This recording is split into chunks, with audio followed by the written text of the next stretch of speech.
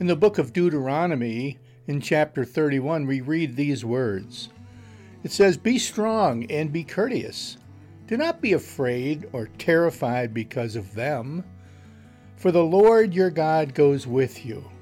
He will never leave nor forsake you." You know, many times it's hard to keep those words in the forefront of our mind. We feel like we've been abandoned by God because life can be very, very difficult. We need to remember that God walks through this life with us, never abandoning his people. Remember that this week. No matter what you're facing, remember that. Thanks, and God bless.